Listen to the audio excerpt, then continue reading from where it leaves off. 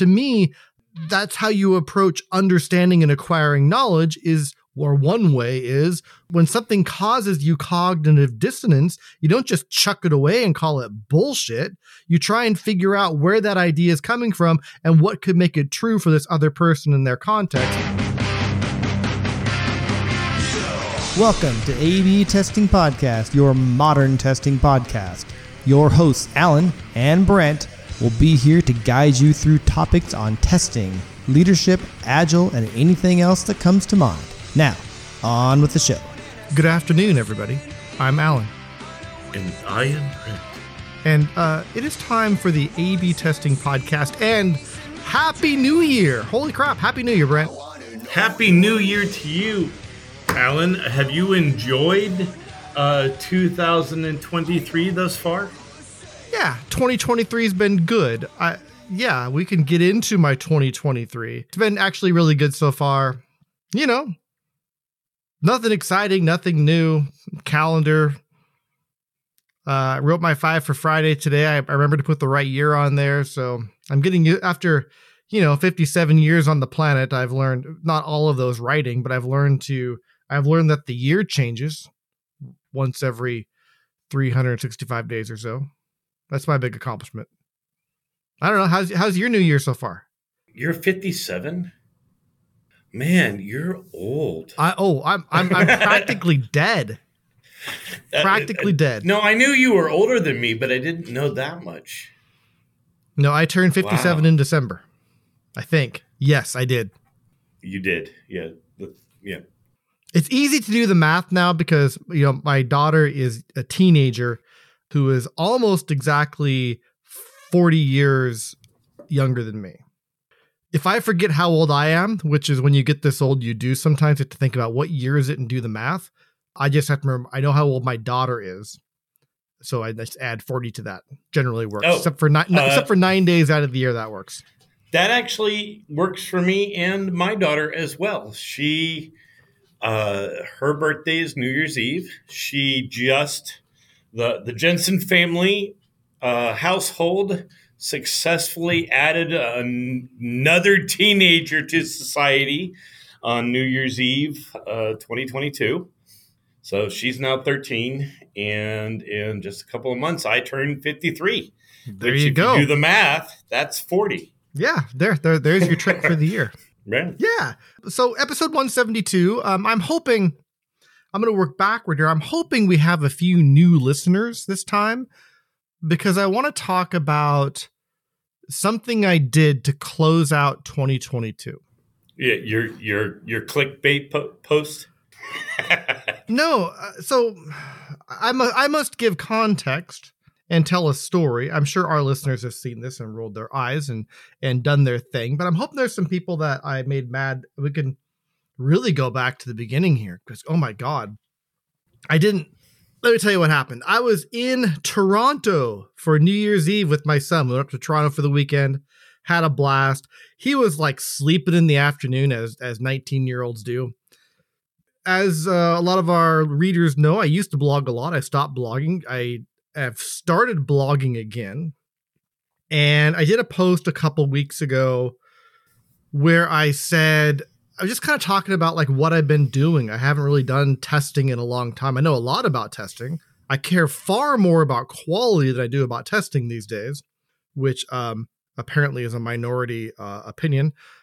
But I made a comment in there about something like, the usual thing we've been saying on this podcast for 7 years. Most software teams do not, and you'll say all here, I will say most software teams do not need dedicated testers. And then someone on LinkedIn said, can you elaborate on that one? I said, great, I'll do a post on that. So I did. I sat there while my son was sleeping, and let me explain my writing process so you understand the amount of editing and structure and content and storyboards I do for my blog posts. I sit down, I write them stream of consciousness, and I press post.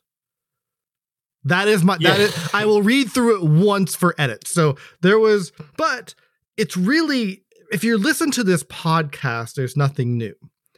And if you remember back to the origins of the A/B testing podcast, 7 years ago, 8 years ago, almost 8 years ago in April, right? Yep. Brent and I were noticing things changing in testing and how software was delivered. And we have not once, we don't go out and preach like this is the way it should be. We're telling you what we're seeing. More than that, we're telling you what we're seeing. Number one. Number two, in many of the things where we're seeing it, we've experienced it.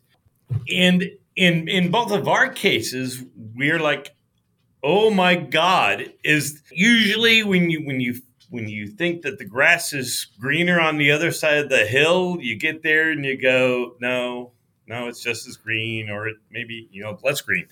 But this was one where certainly my opinion is, and I think yours as well, that the grass was definitely greener on the other side of the hill. Yeah. Maybe too metaphorical. But like I remember my blog post at that time, right? This is the time where you were still here at Microsoft when I made the move. But when I moved into Bing and officially, sold out and joined the enemy and became a dev. And with all my perspective on quality, like I remember it like yesterday, like, oh my God, I am now actually delivering quality. Actually now. Whereas before, I had told myself over and over again that I was delivering quality. Like I had, nearly 15 years of reviews where I was required to articulate how me and my team delivered quality. But then I realized just after a few months in that team, oh my God, I was so freaking clueless. It's the orders of ignorance that got into play for me. You don't know what you don't know. And then suddenly I was in an environment where I learned what I didn't actually know because I was so spun up in the emperor's fancy new clothes that I had believed that I was wearing. Yeah. Right. Also, we've seen, we watch this happen at Microsoft, and we saw this happen in the industry. We watch lots of teams make this move to not have dedicated testers on the team and really, really screw it up. And we wanted to recognize what are the flavors of that? What are we seeing? Blah, blah, blah. So we can try and help people, just trying to help people navigate. So I wrote, I'll summarize the article. I made the statement and I explained. And as a reminder, before you continue on, I will remind you, because I have read what you're talking about. I've read the comments. And I will remind you that we have a large number of people that have already thanked us for the transition. So we have, don't let the haters bring you down, man. No, I'm not. But what's really funny, there's a couple things I find funny about this experience. And of course, I didn't write it as clickbait. I wrote it because someone asked me to, and it makes sense. I was just kidding, giving you I know. part of my job. I know. Okay. But what I find really funny is in the original, I included a paragraph that says something to the effect of, when I make this statement, some people say, yep, that makes sense. We do that. And some other people say it's the dumbest thing they've ever heard, and I'm harming the craft of testing. And sure enough, predicting the future, I was right. So the article in summary. And the thing is, I don't know about you. I don't remember you ever saying this. When in particular Agile first came out, right? I was right there with that crowd. 100%. I'm like, wait, you want to do what? I was still a test manager, and they were saying, yeah, we're just going to ship code and we're not going to document. And what I interpreted it as is, okay, my peer in dev wants me to still be accountable for quality, still be accountable for achieving the timelines. But what he's proposing to me with a very serious look on his face is he and his team is going to do whatever they want, whenever they want, and we should just adapt to it because that's agile. And I'm like, oh, this is going to go really bad. But hindsight 2020 was at that point in time because I had just begun that journey. I had not learned how to do it in that model. Mm-hmm. Right? We were so reliant on the structure and the separation of concerns between individuals. Anyway, it's too early for me. You're still in the setting the stage, so I'm not going to go on 15 minute. Yeah. Thanks, man. I'm going to have to chop this up, put it in the right order. It's like that. Have you heard about the series Kaleidoscope on Netflix? It's like 8 episodes, and you can watch them in any order you want. Okay. I'll do that with the podcast. So anyway, I talked about, like, to me, I think there's 2 things that have to happen, and they're complex things. And I didn't go super deep, but I explained them well enough. I have a strong feeling a lot of people who left comments on LinkedIn did not actually read the whole post because they just ignored I don't, or they skimmed parts of it. I don't know. So to me, I think 2 things have to happen. There's probably a lot more things, 2 big things though, to not need dedicated QA on your team. There was one person who said, well, they talked about all the other things they do besides QA. If I wasn't there, they wouldn't get done. And I said, like, you're not doing dedicated QA now. I don't get it. One is the developers have to know how to test. And I have given talks on this, so many talks. I have now taught hundreds of teams and thousands of developers how to test. And, my experience, I can only tell you my experience. My experience is that developers can become very good testers, very, very good testers. And honestly, when they own, from Forsgren that when developers own the automation, there's a correlation with quality that does not exist when your testers write the automation. And people say, oh, they can't just write automation. What developers will do once they own the automation and once they know a little bit more about testing is they design far more testable code. They're thinking about how they're going to test it because they have to do it. It works. I've seen it work with over 1,000 developers. I know they can learn, and I state my experience, and people say, I disagree. Developers can't test. I said, how can you disagree? You could say my experience is different. So anyway, so that's the first step. Developers have to be able to test. You can coach, you can help them, but if you don't want to have dedicated testers, you need developers to own the testing. The second thing you need before you interrupt there and go back to the beginning. Actually, do you want to comment on that one before I go on? Yeah, I can tell you look like either that or you move to the bathroom because it looks like you have to take a big old dump. Brett changed his camera angle and it's like yeah. I was briefly considering showing you what that face looked like. No, you should continue. Okay. The dump comment so maybe flush my whole comment. Flush your whole comment. Devs can test. They need to own testing. That's it. That's part of it. But a lot of people stopped there and thought, well, my devs don't want to test, or they're not as good at it. Like, there's another half to the damn post you didn't read. The other thing is you need fast feedback loops. You need the fast feedback loops you get from understanding customer data on how they're using your software. The reason that it is more inefficient to have dedicated testers because they're getting in the way of a fast feedback loop. Brent's drawing on the whiteboard, but I'll see what it is in a minute. I don't have paper. I'm just making notes. I'm trying to let you talk. And okay. All right. I got it. I'm going to stop looking at the video. Shouldn't do that. This is, yeah. So fast feedback loops, which come from data. And people didn't read that part, or they read that and said, you're making the customers do all the testing. No. And what really pushes my buttons on this is the group digging their nails in. And again, welcome to the conversation. I am so glad some of you are so mad and think I'm stupid because that's what I expected. But in my opinion, the lack of critical thinking from some of these people, like, I'm telling you, I have seen this work, and I've seen this work for years and years and years. And you jump in and say, no, it doesn't work. It makes no sense to me. Like when I hear something I don't agree with, like when I think something's stupid, I don't immediately dismiss it. I will take some time to try and figure out, okay, somebody believes this. In what situations could this be true? To me, that's how you approach understanding and acquiring knowledge or one way is when something causes you cognitive dissonance, you don't just chuck it away and call it bullshit.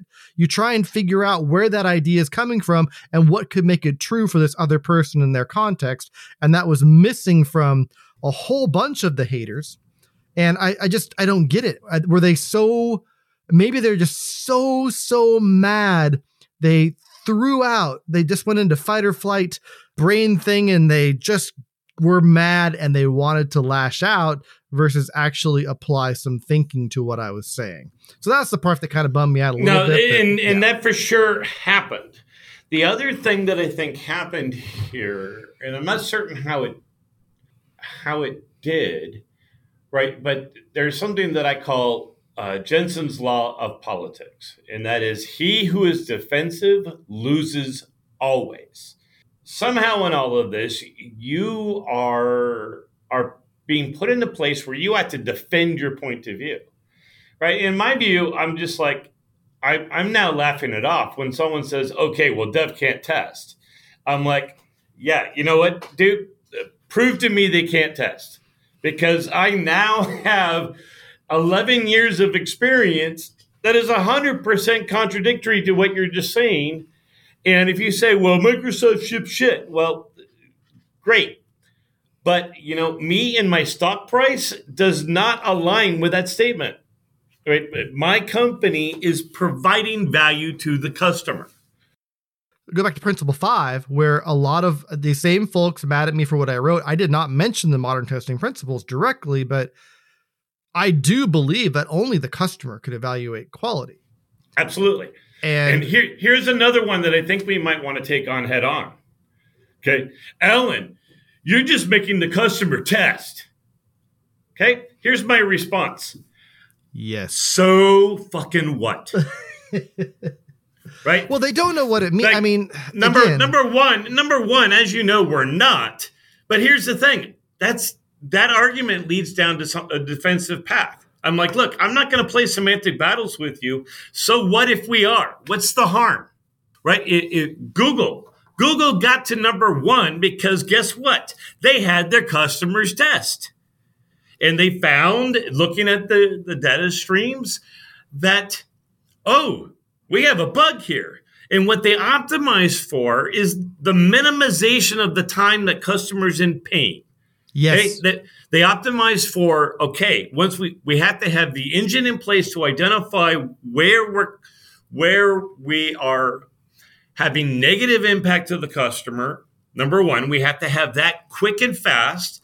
And then once we identify those, we have to create a fast engine to get repairs out. And over again, you find a bug in Google's assets, right? Come back 2 weeks later, try that case again. Oh, not even 2 weeks. Of the time. Sometimes it's not good. More likely 2 minutes or 2 hours. Not 2 minutes. Well, right. It depends on what you're doing. It right? depends. Because it could be an auto rollback. But you said it quick and fast. How quickly can we understand if customers are successful with this thing? How quickly can we understand if customers are hitting an error case? I don't think people really grasp the power of these fast feedback loops, which have been talked about. I don't know when the DevOps handbook came out. That was somewhere 10 years ago. I have a copy. I'll go look it up in a second. But I will tell you,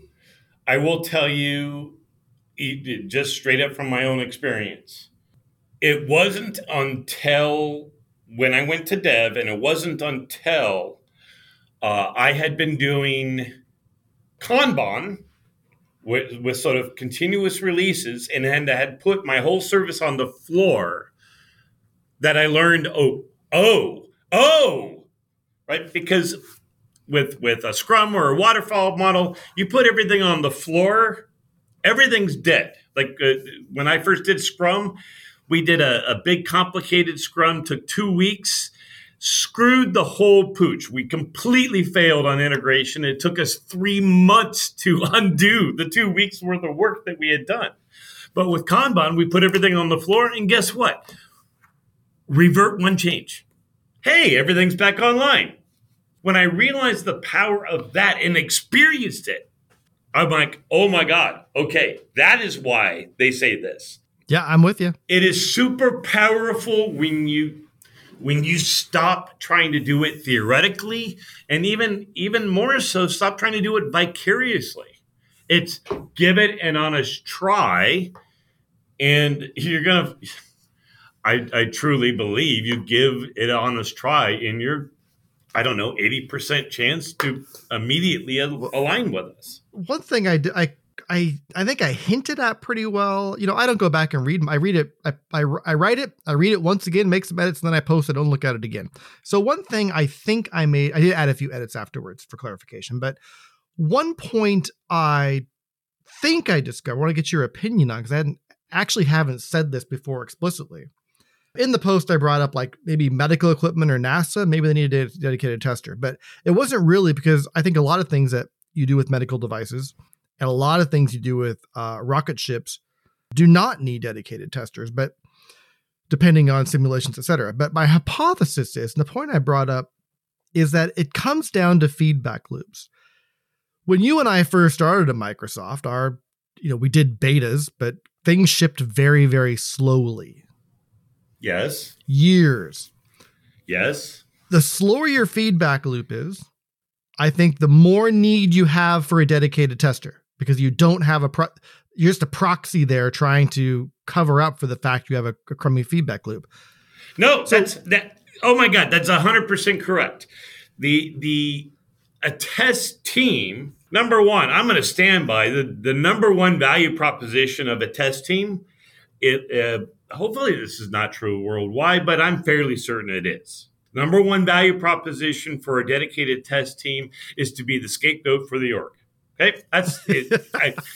I 100% stand by that. It's essentially so that my awesome developers have someone to blame when it goes to shit. Okay. The second thing, in a non-dysfunctional team, then the number one value proposition of a test team is to be a heuristic for the fast feedback loop that you would get if you were a service or in production or things along those lines. Okay. But in that context, a test team is an educated guesser. Mm-hmm. Okay. Yeah. They're a guesser. And this is the reason for principle number 5. I'm the customer. I'm pretending to be the customer. They need me. They need me, Brent. They need me. And certain teams, they may be well trained and they may be really solid in their craft. But here's the deal. At the end of the day, it is still just a guess. The value comes from the customer. It does. And, it's this angle, that little revelation around, because I started reading The Ways of DevOps again and from the DevOps Handbook. And I thought, oh my God, and somebody a long time ago had mentioned the overlap between the modern testing principles and the ways of DevOps. So go check that out if you haven't. Principle number 1, our priority is improving the business. You improve the business via fast feedback loops. The faster you can get feedback on whether you're building the right thing and whether customers are getting value from it, if you can get that on an hourly basis, why wouldn't you want to? Why are people happy? When you ship on a monthly or a yearly basis, you're guessing customers are going to like that. And if they don't, and you have to wait another month or a year to give them something they like, you're going to be out of business. Well, if you have competitors, right? True. When people come to me and say, "Oh, well, you're allowing your customers to test for you," okay, great. If you're a competitor of mine, I hope that you are not. Yeah. Right? Because, and these are speeches I know I've given repeatedly. Speed wins. Yeah. Right? Anyway. Yeah. a couple other things to bring up from that whole comment thread. And I did not even attempt to, I put a few replies in there, but I just not even reply to most things. There were two things. One, I called this out in something else we haven't talked about. I thought of in my Stream of Consciousness blog post is a lot of folks in the current testing community, or what do they call themselves now? Not schools, communities, factions. One of the tester factions, they bring up this idea of critical distance a lot. I don't know which one of the Boltner box I brought it up, but they think you have to have critical distance. This is the thing people bring up when they say that developers can't test. They don't have the critical distance to do this. And I found that to be bullshit. They test very, very well. And then I don't believe a tester, this dedicated tester, the testing mindset, air quotes, gives you that critical distance. If you want critical distance, you're going to get that from the customer. In fact, I think it's my comeback to critical distance is if you think it's important and you're convinced it has to be there, and shut up with you're making the customers test you. Imitating Brent, imitating a whiny person. A customer can provide that critical distance. Critical distance is, here's what I'm going to say. I am going to translate critical distance. Critical distance is bullshit psychobabble for an accurate, fast feedback loop. Yeah. Okay. When I translate it in that way, and I have a similar thing for tester mindset, I don't like their definition, obviously, with the people that are publishing this thing.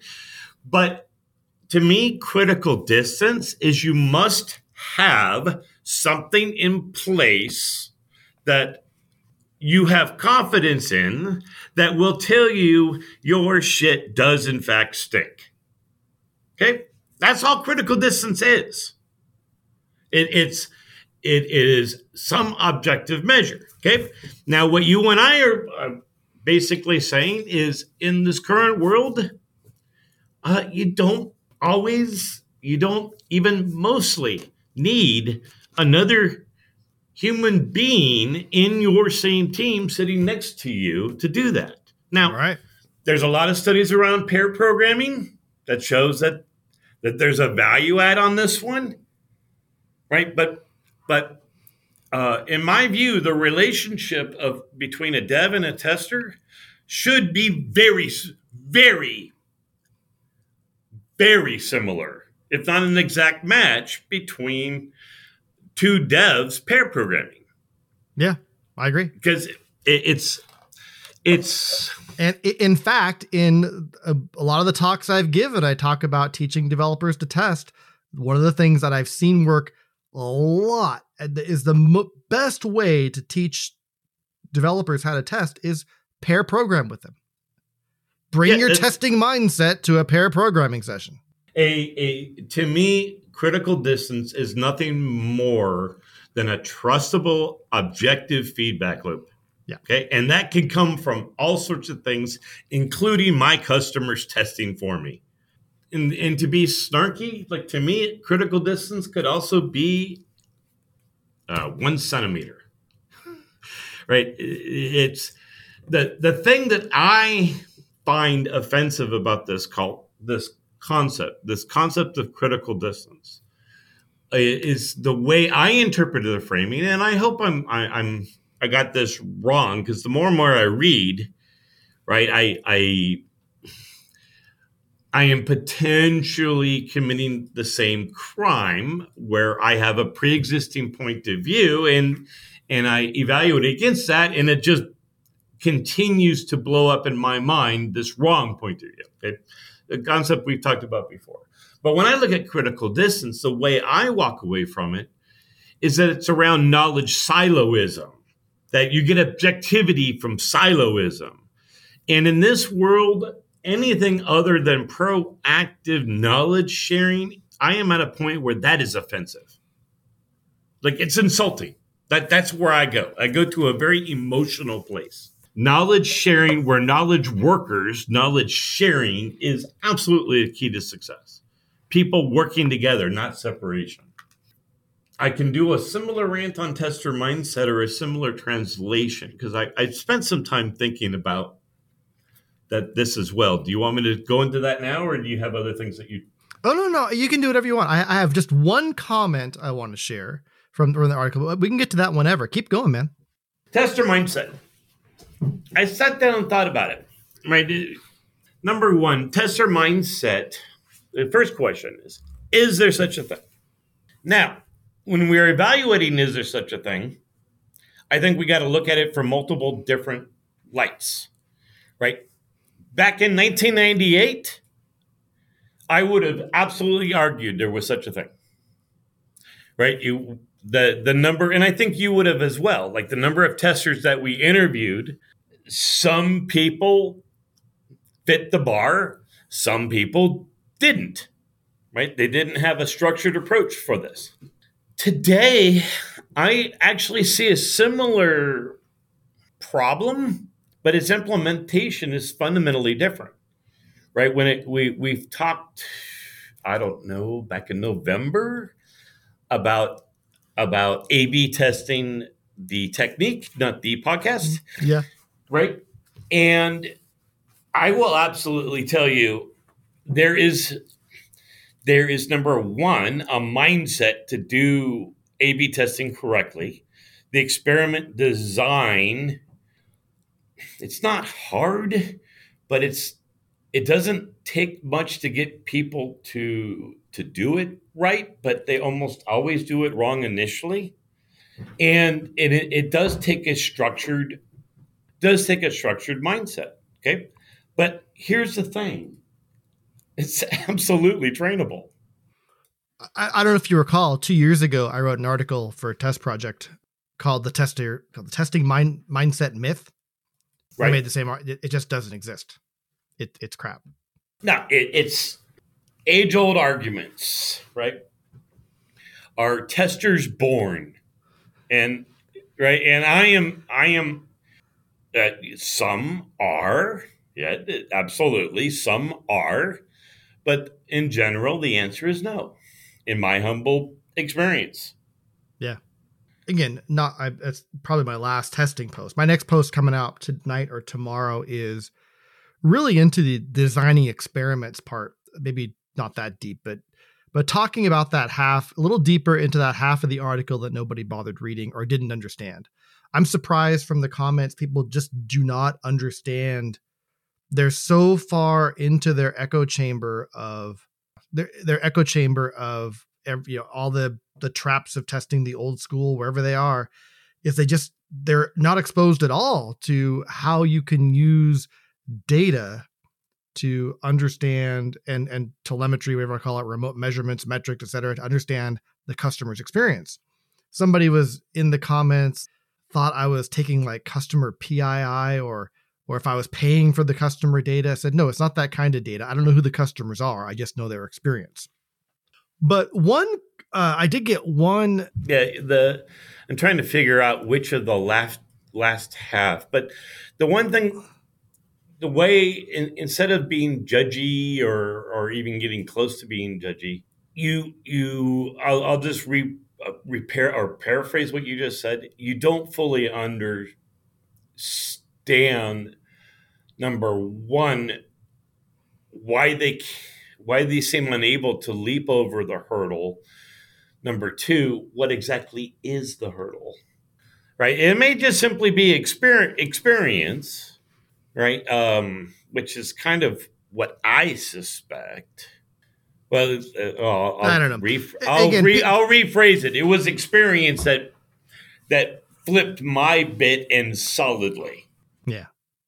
I was going to read a comment. I'm not going to, because I don't want to call anyone out. Everybody's entitled to their opinions, and I'm okay with people calling me wrong or in some cases just going off on the fact that all my arguments are weak and not based in reality, et cetera, et cetera.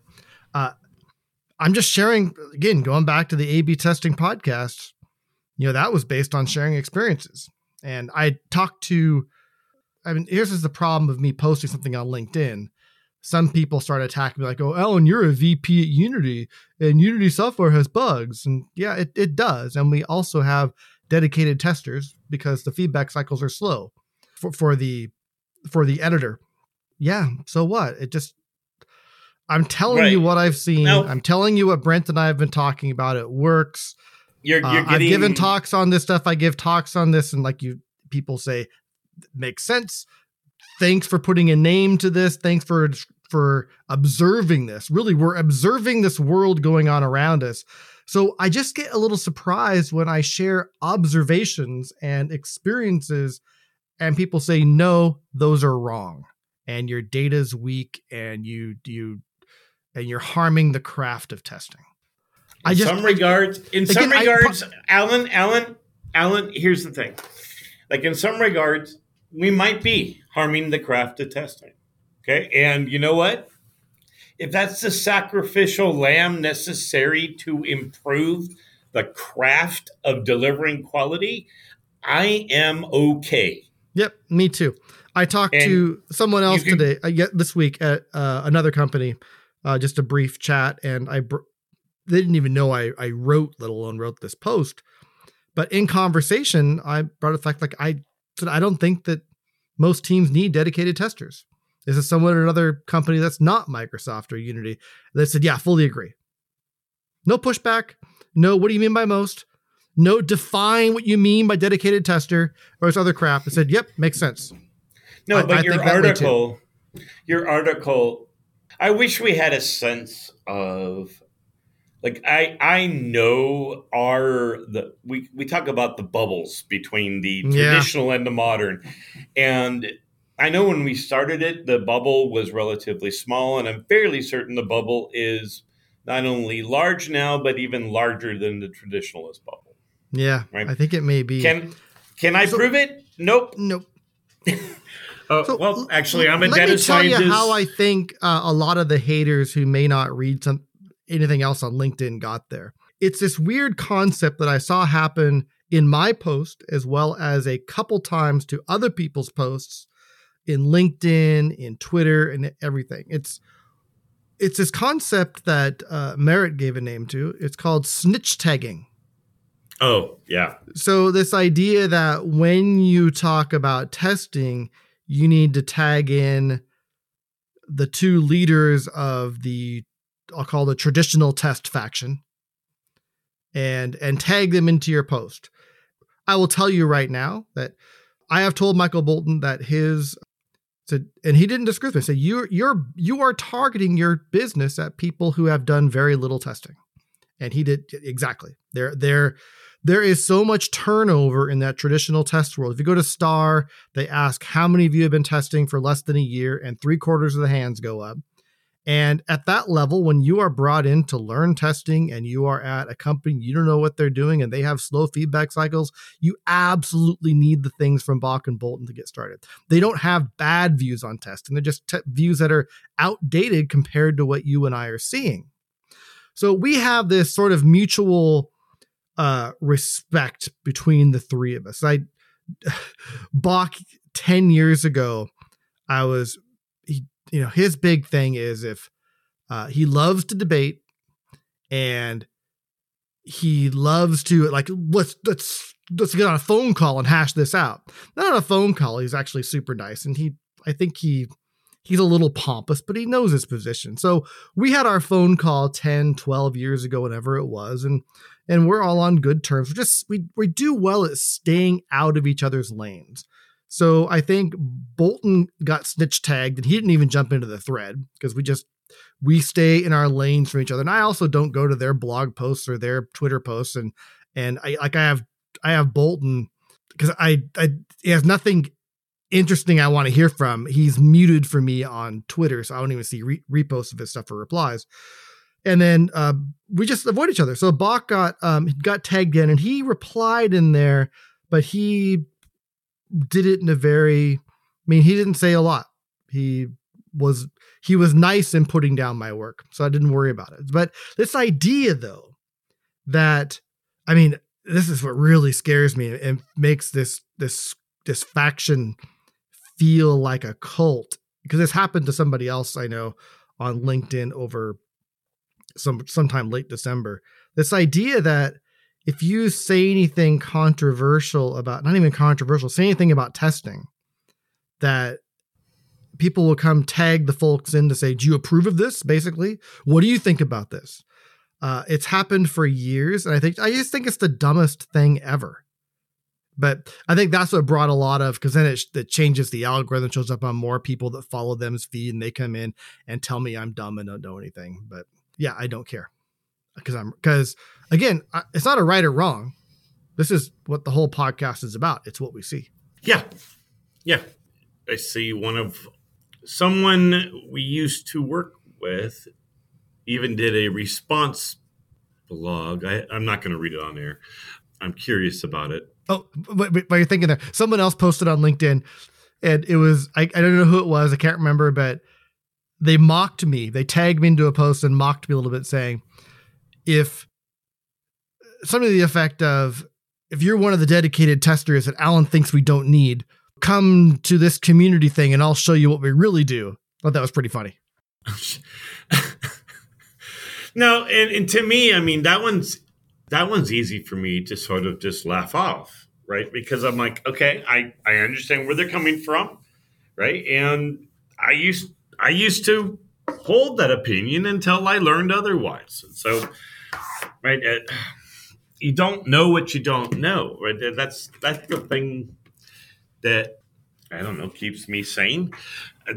I have too much experience in on both sides of this coin to ever go back, and that's the sad reality. And I am probably locked into that, like at this point in time, locked into that from an irrational standpoint. But no one is ever going to convince me to go hire a tester for my team, and I ship services all of the time. Right? That days are done. Over. No mas. Right? Because I know so many other ways to mitigate the risk. Yeah. And there may be other reasons, right? There's certain criteria. If you have a government contract, they will make you provide the test results. If you are shipping product in the old school fashion, first off, I'm curious as to understand how or why you're doing that. Even now, Wi-Fi chips shipping friggin' everything. So even if it's an IoT powered screwdriver, you can still ship updates. I don't know why you need an IoT screwdriver, but that's irrelevant to my story. Yeah, I'm just simply not going to go back, and I'll freely admit I'm closed-minded on this in terms of that direction. Now, if someone comes to me and says, hey, Brent, I think I have a definition of postmodern testing, I'll be honest, I will, just because I know me and my behavior, I'll probably react very similarly to how I did when Agile first rolled out. I'll probably be right there with these guys and go, no, this is wrong because of theoretical bullshit that I haven't any experience on. Now, I would hope that I'm older and wiser and that I wouldn't do that, and I would sit down and say, okay, explain to me, how would this ship? How would this happen? But this sort of bullshit theoretical proof that then I keep going back to, well, you're making the testers or the customers test. Well, if you hold as a standard that your job is to prevent the customer from seeing bugs, then yeah, that's like the number one principle, thou shalt not violate. Right? But when you change it to a focus on quality, your standard changes. Yeah, and you really see, I mean, one thing that comes out in that discussion, and by the way, I got a whole bunch of Twitter and LinkedIn DMs with more scathing and more matter content that I won't read for privacy reasons, but off the charts. That explains your comments on Slack at the time, because I went and looked at LinkedIn and I'm like, okay, I'm not really certain. I could very clearly see, we worked together a while, I very clearly see you were upset. but I couldn't see why. Yeah, there's a lot of people reached out to me privately to tell me how wrong I was and again, I'm just sharing stuff I've seen. So what I would do is just reply to them, Alan, and say, what's your proof? What is your actual proof? I choose to not, and you'll see this in a lot of the people really trying to attack me versus the topic. I just did not engage. Fair enough. So what really comes out, if you look at those, and I wanted to paste all of the comments into Chat GPT and have it summarized, but it was too long. Well, truncate. Well, yeah, but then I had to, it was a pain in the butt. I didn't do it, but someday I'll do that. I'll figure it out. That's why it needs an API. And, but one thing really comes out is what we talk about a lot. Maybe last thing worth mentioning before we cut off here is maybe not go too deep into it, looking at the clock, but the people against me are really, really, really into testing. Talked about the test craft and how important testing is. And I just found that interesting when I care about quality so much. Testing is, to me, part of development. It's definitely part of quality, but it is not my main concern. A lot of these folks, it's just an interesting, you and I have both made this jump in our, the last 7-10 years of we're passionate about quality. We want quality for our customers. It's not like we don't believe in this stuff because we don't give a crap about quality. We just think there are more efficient ways, massively more efficient ways to reach quality other than a whole bunch of testing by people dedicated to doing that, slowing down our feedback loops. Yes. It's essentially, it's interesting, that particular insight around. So on the podcast, this is the first time where I've sort of ever in my mind equated these concepts, which is essentially a dedicated tester is a heuristic for a feedback loop. Yeah, that's what I discovered in writing this article. So that's my new thing. And number one, it is a heuristic, which means there is a strong chance that it's incorrect, or maybe not a strong chance, but there is heuristics some, by definition are a guidance that can be incorrect. Correct. It is still feedback, but it's not necessarily prioritized feedback, right? Whereas the feedback loop that you get from the customer telemetry, as an example, is neither. It is both prioritized and it is not a heuristic. Now, the third condition is, depending on how you've implemented that feedback loop, it can be slow and it can be fast. So the speed, I say it has a potential of being the same on both sides, but generally with the techniques people using today, the speed is much faster on the customer side. It's a lot easier to get a fast feedback loop in today's world than in the old 1998. Oh, yeah. It wasn't until, well into the 2000s where downloading updates or downloading things was a thing you did. Right. All right, man. I got to go. You got to go. Everybody got to go. All right. All right, everybody. Okay? Yeah, I think we're good. Are you emotionally okay? No, I'm totally good. Shall we fake hug it out? No. Oh, all right. No. Not even through the camera. No. Okay.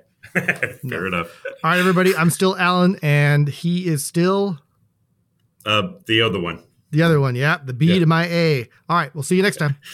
Bye.